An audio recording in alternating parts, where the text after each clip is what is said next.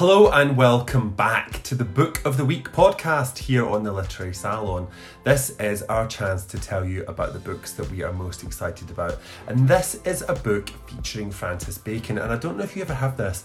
Right now, I feel like I'm being haunted by Francis Bacon. He turned up in a memoir that I was reading this week for a thing on Radio 4. He turned up in a novel that I finished the week before that. And then I was in a gallery and I walked right into one of his pictures.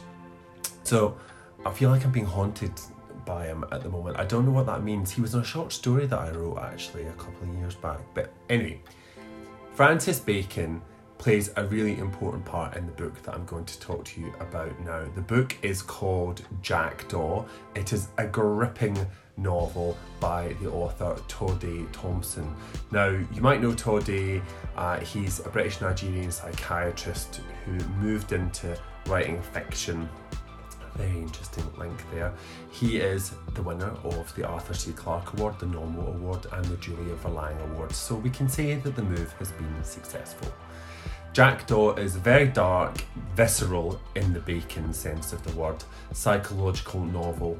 The central character is an unreliable narrator who has lost it all, even his own mind, as he embarks on a writing project about Francis Bacon. So it's perfect for this chilling autumn season that we are moving into. The fiction reflects the very macabre essence of Bacon's paintings, that rawness, that bloody embodiedness. The protagonist is trying to write a novella based on Bacon's work, but the spirit of the artist eludes him until he begins to flirt with Bacon's taste for extremes. Never wise, I don't think. Author of The Apparition Phase, Will McLean, says Thompson's prose, contaminated by Bacon's unflinching view of the human animal, makes for vital, unsettling reading. Oh, strap yourself in. Here's Toddy with more about the book.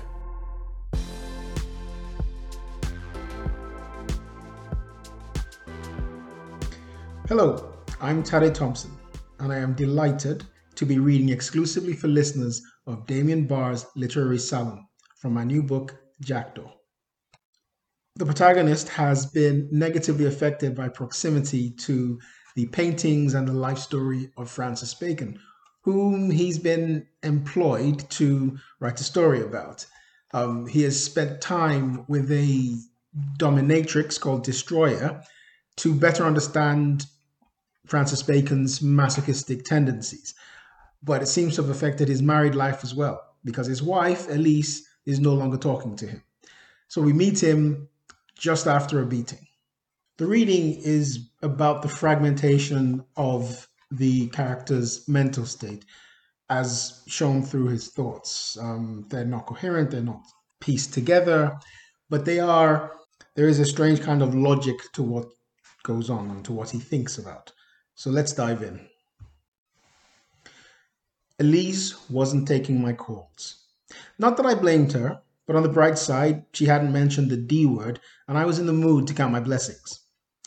The day after a beating is the most painful. Your endorphins abandon you, and, like I mentioned before, the cute little nervelets that are growing back rupture easily. Now here I went on a long digression about the nature of pain, its neurophysiology, and psychology. The editor made me cut it as irrelevant. Editors are hellbeasts who suck the life out of art and spit out bland, inoffensive pap because they are convinced that's what readers want. Anyway, I was in pain. I couldn't climb up to the attic to check on the sculpture. I tried to phone my wife a number of times. Failure. I found a loose filling. My piss was suspiciously dark, but no more blood, so there was that. Destroyer called. I stared at the ringing phone for some seconds and decided to ignore it. This was a breach of our contract. I had agreed to always pick up the phone no matter what the circumstances. Well, circumstances. I drank water to flush out my kidneys and bladder. The pain was such that I couldn't even respond to Henrietta when I closed my eyes. Cured at last? I had one black eye on the left. I lay down on the sofa and played the audiobook for Fear and Loathing in Las Vegas. Not because of the content, which I loved with a burning hot passion. No, I listened to this particular audiobook obsessively because of the narrator. Ron McClarty's voice is soothing to me. I almost had an accident driving to Birmingham from Thamesmead because I put one of the discs on and dozed off just for a second, but I swerved and I had a moment of, this is how you die, Thompson. But I corrected and parked immediately. I sank into Hunter S. Thompson's Gonzo Stream of Consciousness reportage. Here too was a guy on an assignment, and nobody edited his irrelevant digressions. Barbara Streisand paintings, bats, apes being attracted to water and biting the faces off folks, lizard people, gigantic Samoans, and Margaret fucking Mead. Mead is well known for coming of age in Samoa, which purports to describe, I don't know, sexual behavior and shit amongst young Samoans. I lived in Samoa for 2 years, and that book is a crock of utter bollocks. There is one basic thing you need to know about Samoa and Samoans. Friendliness, harmony, and pleasing people, particularly visitors, is more important than truth, whatever truth is. It's more important to keep the person you're talking to happy than it is to be factual. You learn that in a week. Also, you learn to carry rocks or a cane around with you if you're not driving because of the roving gangs of feral dogs. Sticks and stones, baby. You throw rocks, they leave you alone. I don't know if HST intended the juxtaposition of Mead and his Samoan attorney, Dr. Gonzo, but it might be one of those accidents that Bacon talked about in the creation of his paintings. Oscar Zeta Acosta, the guy HST based Dr. Gonzo on, was definitely not Samoan and disappeared in Mexico in 1974, presumed dead. He was a Chicano activist, but also not averse to drug use, so who knows if he was murdered. Demon Editor removed a long digression on the Chicano movement, blaming your attention span and the fact that I was showing off. I'm not bitter at all. McCloudy lured me into a deep sleep, not unaided by opiates. I woke up 4 hours later, refreshed, still in agony, and with a dead phone. I plugged it in and boiled water for spaghetti. Outside the kitchen window, a cat lingered. I called him Bob, and he had a collar, so he belonged to someone. But does anybody really own cats? I got one of Trap's old plastic bowls and tipped in tuna from a can. I went outside, groaned like an old man, and gave the offering to Bob.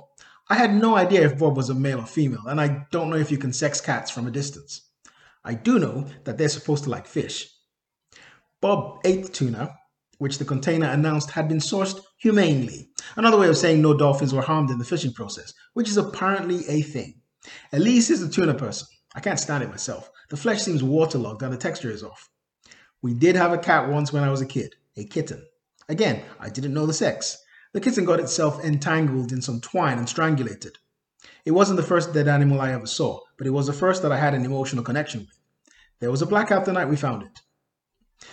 The phone beeped a number of times, messages coming in. I pieced together this from the destroyer over several texts. Hi, how are you feeling? I'm really sorry, Tade. I don't think I've been fair to you or treated you with kindness. I like you, and I think you're a decent person, but I would be lying to you if I said you were all right. You have problems. I mean, we all have problems, but yours are new and raw. I don't believe you anymore. I don't believe you're researching a novel. I don't believe your time with me is participant observation, like you like to put it. This is a spiral, and it won't end well. Seek treatment. I am fond of you, you know. And when you're better, after your treatment, you have my number. But I can't enable what seems to be self-harm. You're a shrink. You should know this. Please message me back and tell me if you're okay. Where did art end and self-harm begin? When my sex worker asks me to get help? The destroyer was turning into a cliche, a heart of gold moment.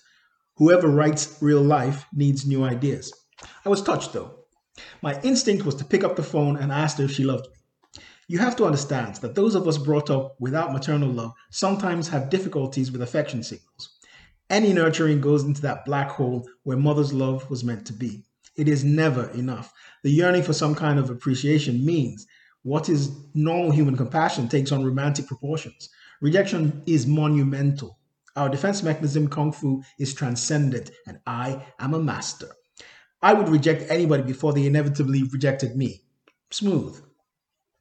I didn't message Destroyer back. I edited her name to Don't Pick Up and discontinued the standing order that paid her. It felt like a breakup. Why did it feel like a breakup? I wanted to write.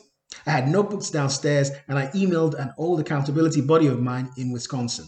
I asked if he wanted to word bank with me, like the old days when we were both beginners.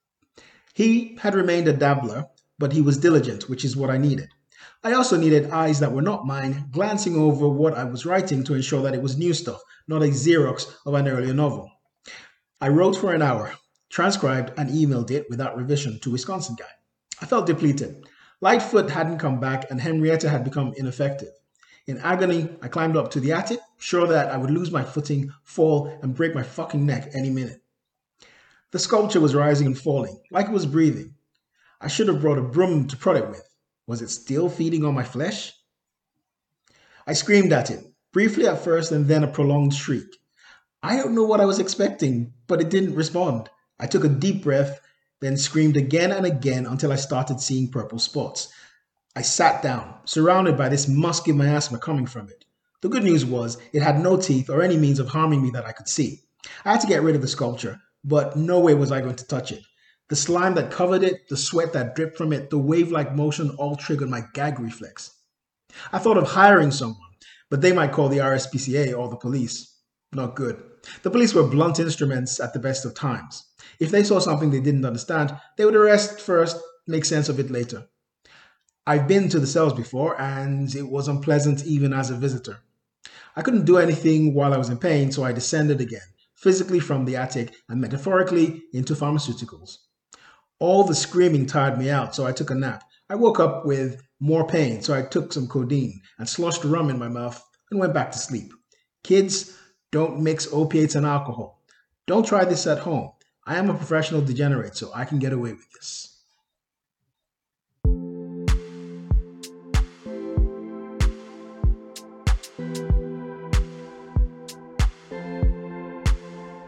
At this point, the tone of the story is decidedly chaotic, and I think it's brilliant that that reflects the madness that the author is descending into. But will it consume him, or will he emerge unscathed? You have to read the book to find out.